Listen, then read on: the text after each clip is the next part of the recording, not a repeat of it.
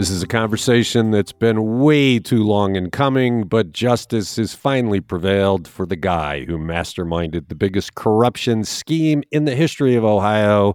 Larry Householder is officially a bum. It's Today in Ohio, the news podcast discussion from Cleveland.com and The Plain Dealer. I'm Chris Quinn here with Lisa Garvin, Laura Johnston, and Layla Tassi. And Lisa, let's start with the trial of the year. Is Larry Householder guilty of masterminding the biggest corruption probe in the history of Ohio? How about Matt Borges, former Ohio Republican chair? They were both guilty as charged. Larry Householder was found guilty of racketeering, wire fraud, bribery, and money laundering. And to prove the racketeering, they had to show a pattern of illegal conduct. Apparently, the jury agreed. Matt Borges, the former state GOP chair, is guilty of racketeering for bribing Tyler Furman to get information on the House Bill 6 repeal effort. So both men will be sentenced by federal judge Timothy Black in the coming weeks, and they could get as much as 20 years apiece.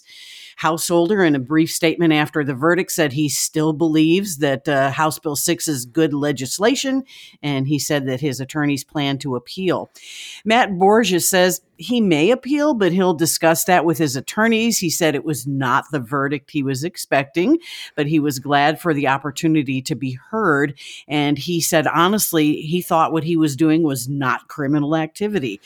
U.S. Attorney for the Ohio Southern District, Ken Parker, says you just can't sell the public trust. But he did decline to say, when asked by a reporter, if any First Energy executives will be prosecuted for paying the bribes to Householder and Generation Now. Well, I loved how the Householder saying this is the first step in the process. This is the 1,000th step in the process. The first step was when you decided to be corrupt. You know, the 500th step is when you started controlling 60 million in bribes. To act like this is early in the justice process, he's crazy. This is pretty much near the end. He might be able to appeal on a couple of grounds. It does not look very likely. I am kind of stunned that he maintains this false front. I mean, they owned him. The evidence against him could not have been more clear. And then he got on the stand and lied like a thief as he was cross-examined. I mean, at some point, don't you think, if you have any brain power whatsoever, you would admit to yourself, I'm cooked here, and figure out how to make it as little a penalty as possible? I think it shows the depths of his arrogance, quite frankly. I mean, he really thought he was going to get on the stand and say, hey, this is just the cost of doing business. This is politics. And, you know, this was good legislation to begin with. So I think there was just a big heaping help of arrogance on his part. I love the person we quoted in our story that said when he got on the stand, he was in politician mode. He thought he could do what he did as House Speaker, which is say whatever he wants, lie however he would, with nobody to refute him. But that's not the way court works. Let's talk a little bit about the reaction, because what was surprising was the number of people who didn't have one. Yeah, and those that we haven't heard from yet are Governor Mike DeWine, House Speaker Jason Stevens, and Senate President Matt Huffman. But the Senate GOP spokesman, John Fortney, in a text said that Huffman can't comment because he's vice chair of the Joint Legislative Ethics Committee. It would seem that he would definitely have a comment in that case. But we did hear immediately from Lieutenant Governor John Husted. He said the justice system usually gets it right, and hopefully this will be a lesson to others. Ohio Republican party spokesman Dan Luschek says a similar thing. He said this should be a warning to other bad actors who might want to try the same thing. Attorney General Dave Yost congratulated the Department of Justice for its victory, and he said that public interest triumphed over self-interest. What's interesting is when they say this should be a lesson to others, because the lesson here is that our government is completely broken. This wasn't just bad actors. This is the laws that we've created to protect these bad actors in case after case. Let's go through them. Mike DeWine, the governor of the state, the guy who put Sam Randazzo as the PUCO chief, a guy very likely to face an indictment, says nothing about this bill that he signed. He signed this bill, and if you'll remember, on the first day after the Householder raid, he defended it. Only when he got a wave of fury from people saying it's a stinking corrupt bill did he start to backtrack. Then look at Huffman. Huffman this week said he's not going to repeal the remaining parts of HB6 because it would bring back green energy standards. So the lesson he is teaching the children of Ohio is it's okay to have a completely stinky law on the books, forged in corruption, because the ends justify the means. He's not going to repeal it and then pass whatever he wants with regard to green energy standards. And let's face it, he marshaled the bill through that says natural gas is green energy. He clearly doesn't understand green energy. But he doesn't. He's going to leave this rotten law on the books for all time. Yeah, it's pretty disgusting. And of course, we've got a veto-proof supermajority now in the Ohio General Assembly. So even if DeWine wanted to do the right thing, I don't know that his Republican colleagues would let him do that.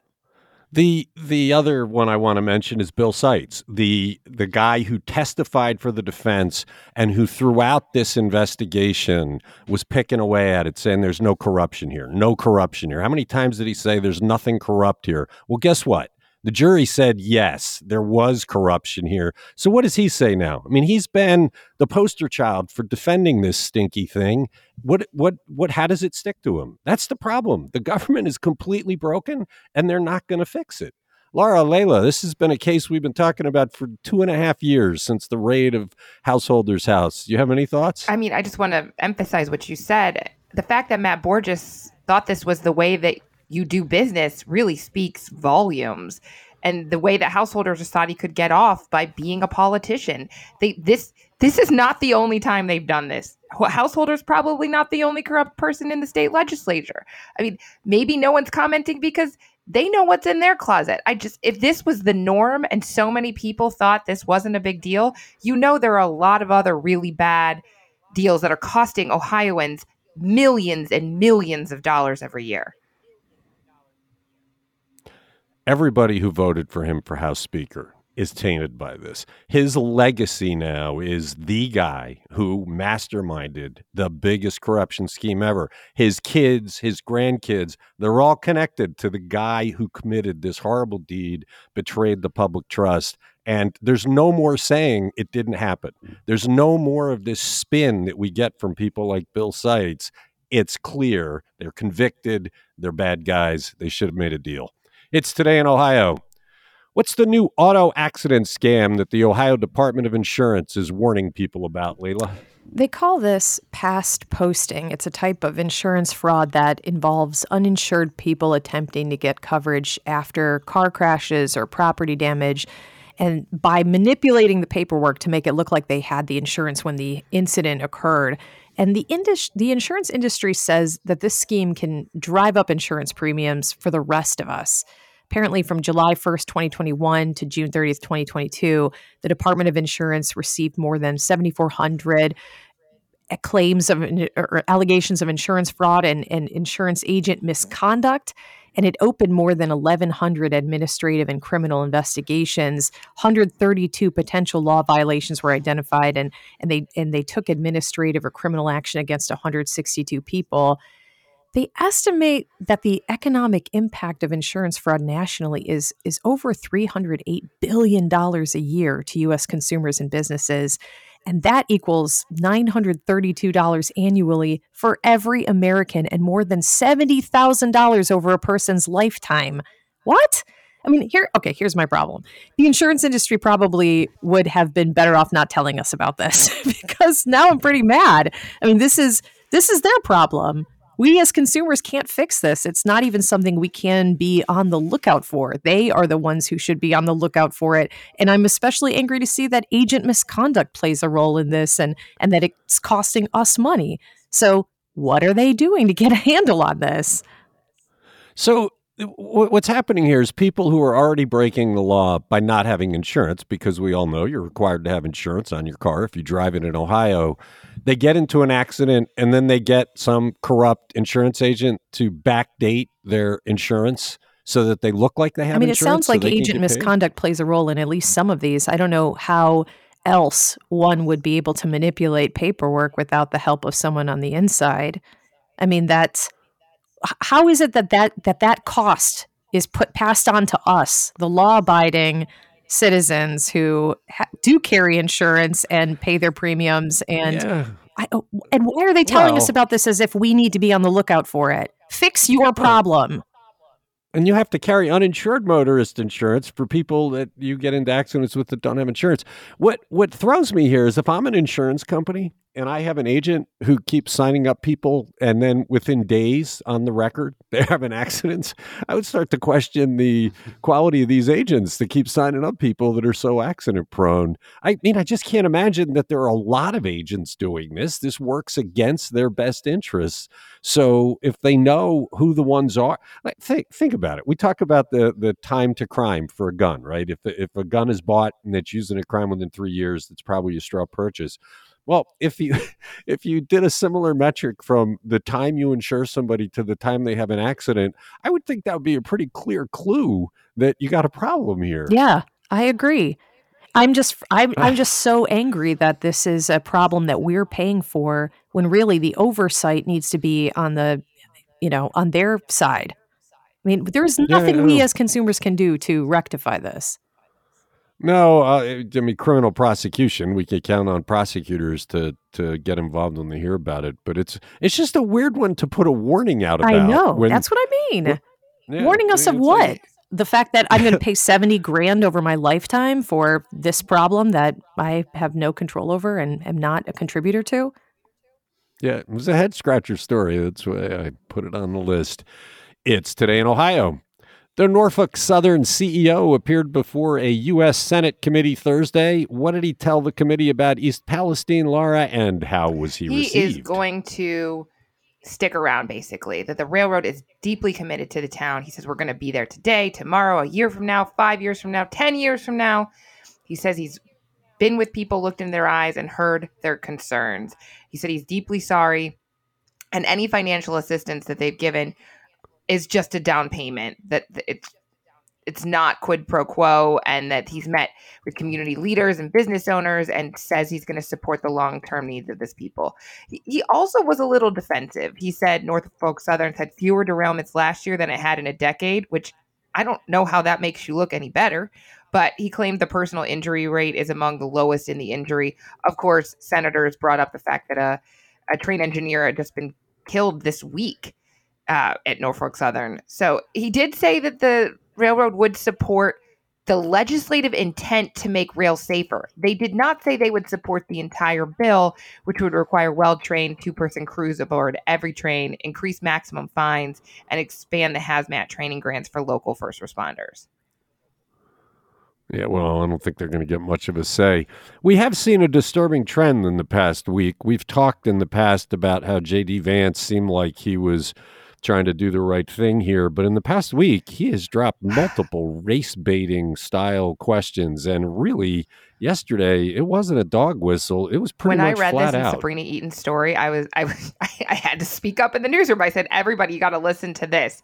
He said, I think our leadership, our media, and our politicians were slow to respond to this crisis, in part because of a certain segment of our leadership feels the people of East Palestine are a little out of style. They have the wrong politics. They're a little too rural, maybe a little too white, which I was just stunned. And Sabrina Eaton, I asked her, I said, did anybody respond to that? Because to me, that would be like, a jaw dropper in a Chambers. And she said, no one did. I mean, and he's not, none of that quote is picking on the actual railroad that caused the problem. He's saying, the media is to blame and the Democratic president.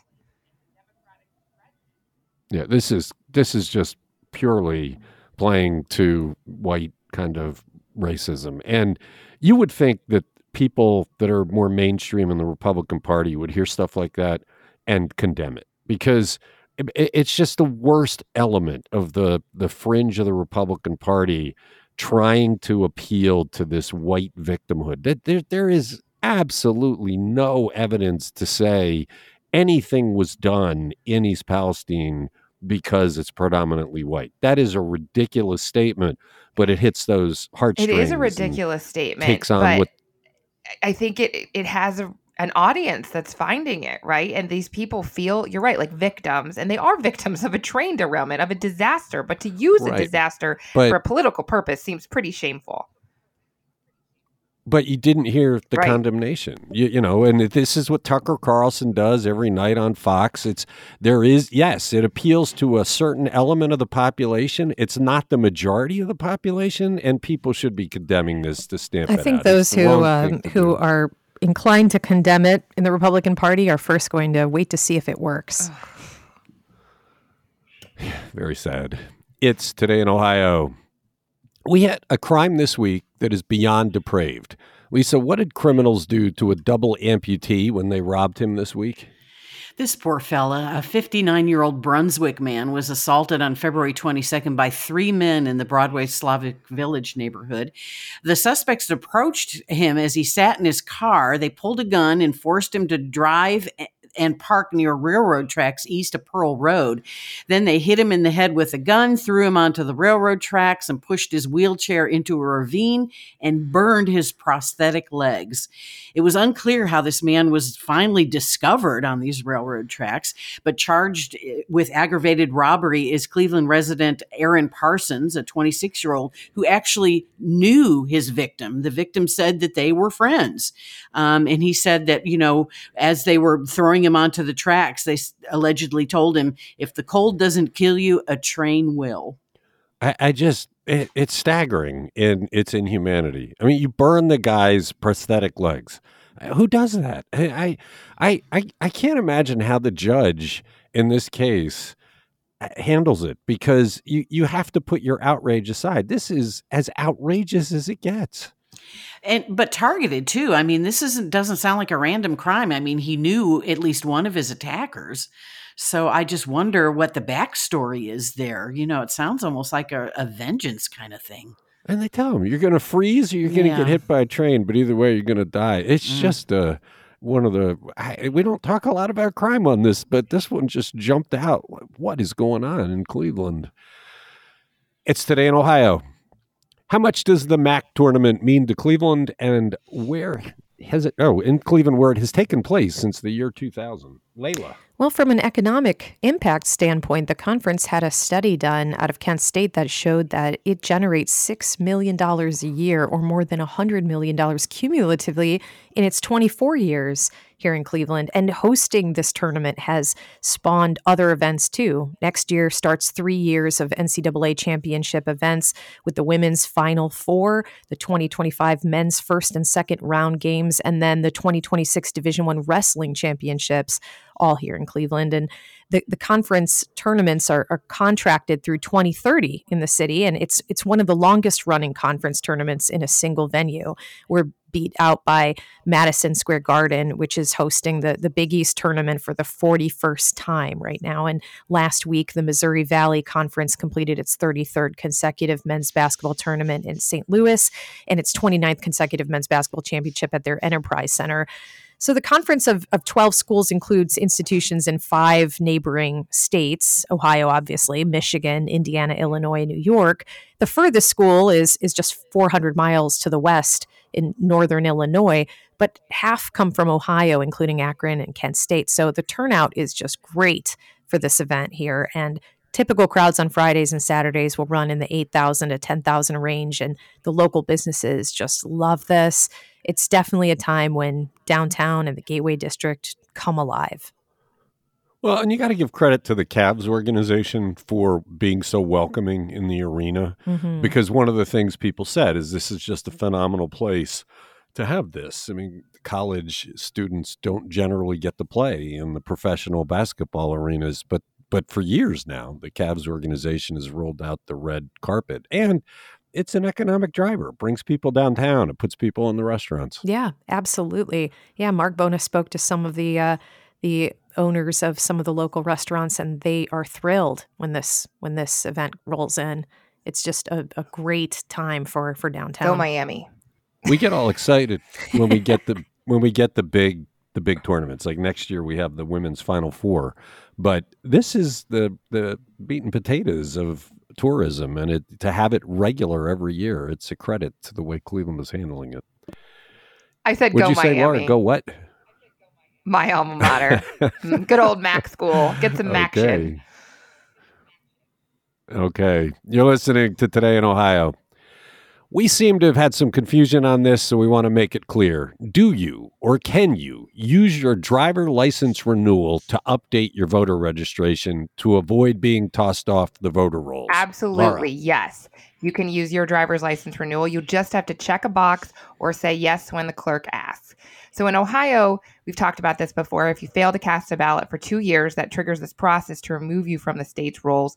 If you haven't done anything in the next 4 years, responded in any way, signed a petition, voted, then you can be taken off. And about 125,000 inactive voters were just canceled after the November 2022 election by Secretary of State Frank LaRose. So the good news is that you can just do this when you do your license. And somebody told me it's every 8 years, but I just checked. I just did mine in January and it was 4 years. So as long as I renew my license again in 4 years, I would be fine. Of course, I vote, but it's good to know. And you can actually do this at the BMV. Even if you're not renewing your driver's license, you can go in and do a change of address form. That will automatically update your voter registration. Or you could get a form at the BMV to register to vote anyway. The only thing is, if you get kicked off the rolls, you can't go to the BMV to get back to like re-up. If you check that box, that won't do anything if you've been gone.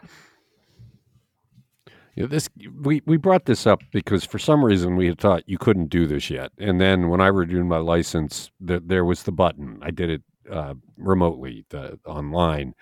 But we've had several people in our newsroom say they renewed in person and that they were able to renew for 8 years or something like that. But they didn't remember being asked the question about voter But I mean, are you paying attention renewal, to everything that clerk is telling you? Or you're just like, please let me out of the BMV.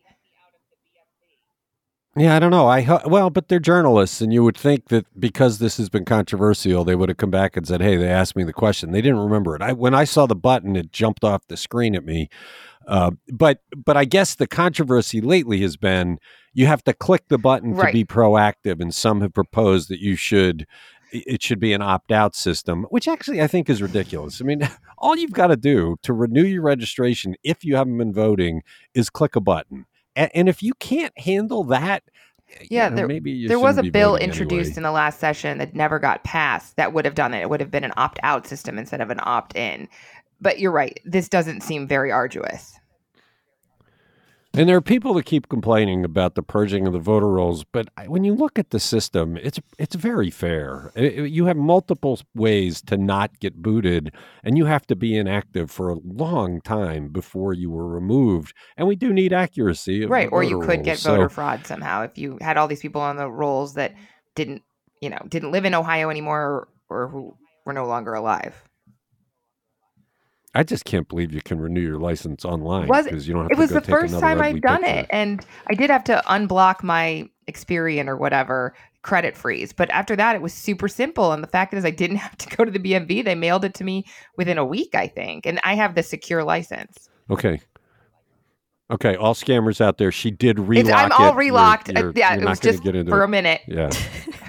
Don't announce to the world that I have an unlocked credit account because that'll draw dangerous people. You're listening to Today in Ohio. How have researchers at the Cleveland Clinic figured out a better way to spot early signs of dementia during doctor's visits, Lisa? Yeah, they've developed a new screening tool to detect memory and cognition issues at early stage and older adults when it's included in their primary care visits. So it's a simple quiz. It's on a tablet and can be done while you're waiting for your appointment in less than 10 minutes. The questions are designed to assess memory and thinking skills. And in the study of this tool, they found that nearly all patients 65 and over could complete the test. 90% of those already diagnosed with mild cognitive impairment were identified through this tool, compared to only about 45% with the current screening tool. So lead author Stephen Rao says, if we can delay onset for 5 years, we can cut the number of people diagnosed in half. If we can delay onset by 10 years, we could practically eliminate the disease and improve quality of life and longevity with drugs and lifestyle interventions. It's estimated that 15 to 20% of people in America have mild cognitive impairment, which is a major risk factor for Alzheimer's. Yeah, it's a little worrisome. I think we all have moments where we walk into the kitchen and forget what we're there for. And you'd hate to have one of those moments while they're doing the assessment and have it marked that you've lost your ability I to. wonder what kind of questions are on this quiz. I mean, you think it's having you recall things from your day or like memories from your lifetime, or is it more cognitive? I wonder what this is all about. Yeah, it's a good question. I'm not sure they'd want to spread that because then people would study up before they go Well, in. what would be the point of wanting to be screened if you're going to try to beat the screening? Well, but I don't know if you've ever dealt with anybody in the early days of dementia. They're very worried that they're going to be put into a home and lose their liberty. I've dealt with several, and it's just a automatic fear that if I'm starting to slip, I still believe that I should be able to take care of myself. They worry that it'll be taken away, and so they do try to cover it up. You're listening to Today in Ohio. Remember when TRW had its headquarters out in Lyndhurst in that beautiful campus setting? Then they left, and Legacy Village was built on most of that site. TRW gave the actual headquarters to the Cleveland Clinic. Layla, what has happened since? Now the clinic plans on demolishing that structure to sell off the property. It's a 480,000 square foot two-floor building in the secluded area off Richmond Road in the shadows of the Legacy Village Shopping Center. The clinic has tried to sell this property since 2019, but it's had no takers. So now it's going to tear it down and try again. As TRW was acquired by Northrop Grumman Corporation in 2002, the company gave this facility, as you said, at the time it was valued at $60 million to the clinic, with the caveat that they had to own the building for at least 5 years. And the clinic turned it into the home of some of its wellness treatments like massage therapy and acupuncture and herbal therapy and other things like that. And the clinic plans to end care at the site by the end of the month and move those practices elsewhere. So we'll see if they have better luck selling this place off without the giant structure on it. It did. I was out there, it's been some years now, quite a few actually. When Mike Roizen had his office out there, we went out to talk to him about some project. And it did feel like a bad fit for the clinic. It was cavernous. You remember our newsroom at 1801, how it was built for a huge number of people. And when we left, it felt like we were in a corner of it and the whole place was a big empty warehouse. That's what it felt like out there. It felt like it just didn't fit what the clinic had in mind for it. It is a beautiful piece of property. So I'm surprised nobody wants it. It's right off the interstate. It's a key intersection, and it's beautiful. I mean, it really is quite. It would be a great place to work every day. You'd have serenity now. We'll have to see if anybody buys it once that building's gone. Listening to Today in Ohio. How are some state senators trying to meddle with how schools teach children about financial literacy? Laura, it's capitalism. That's right. They want the state curriculum requirements to specifically mandate teaching free market capitalism. So any student who entered the 9th grade beginning in 2022 has to complete 1/2 unit of a financial literacy instruction. This is either an elective course or in lieu of a 1/2 unit of math by graduation. This was passed in 2021 and basically is supposed to teach kids how to make savvy financial decisions today, well-informed plans in the future. I think this is what we all talk about when we're like, why didn't we learn how to, invest in our 401k instead of calculus? Because it's a lot more useful. So that passed, that's in place, but what they want to do, and only one senator voted against this idea, was to add capitalism as a requirement. But there are 10 things that the bill requires that be taught. And they're not simple concepts. It's like the free market may have market failures in which the cost of certain economic activities is borne by others outside of the transaction. That is one of the 10 tenets. So this is not going to be taught in a day.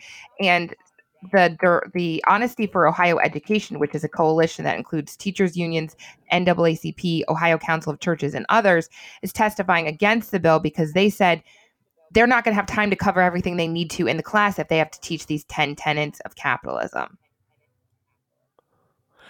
My question is, if you really want people to understand capitalism, don't you have to explain to them what the alternates are? Will I understand capitalism as clearly if I don't understand how communism works? Because that's an alternative.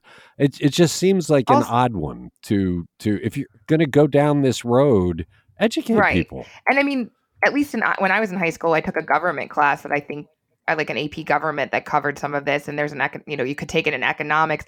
Financial literacy does feel like this is supposed to be the day-to-day, how to manage your money, how to invest in your future, hands-on stuff rather than, supply and demand and micro and macro economics. Yeah, I feel like capitalism belongs in an economics class, not a financial literacy class. Right. It's an odd fit, but the way they're prescribing it, it's got enormous holes. Oh, well. It's today in Ohio. I still can't believe it's the day after the Larry Householder conviction. It's such a huge moment. I wish we would learn the lessons for it. And you got to think those First Energy guys and Sam Randazzo feel like dead men walking, because clearly now the big focus comes to them. Thanks, Lisa. Thanks, Laura. Thanks, Layla. Thanks to everybody who listens. Thank you also. We heard a lot of people yesterday thanking us for the effort we put into covering the Householder trial. It was a financial sacrifice for us because it's not in our backyard, and it was delightful to get those notes of thanks. We appreciate them. Talk to you on Monday.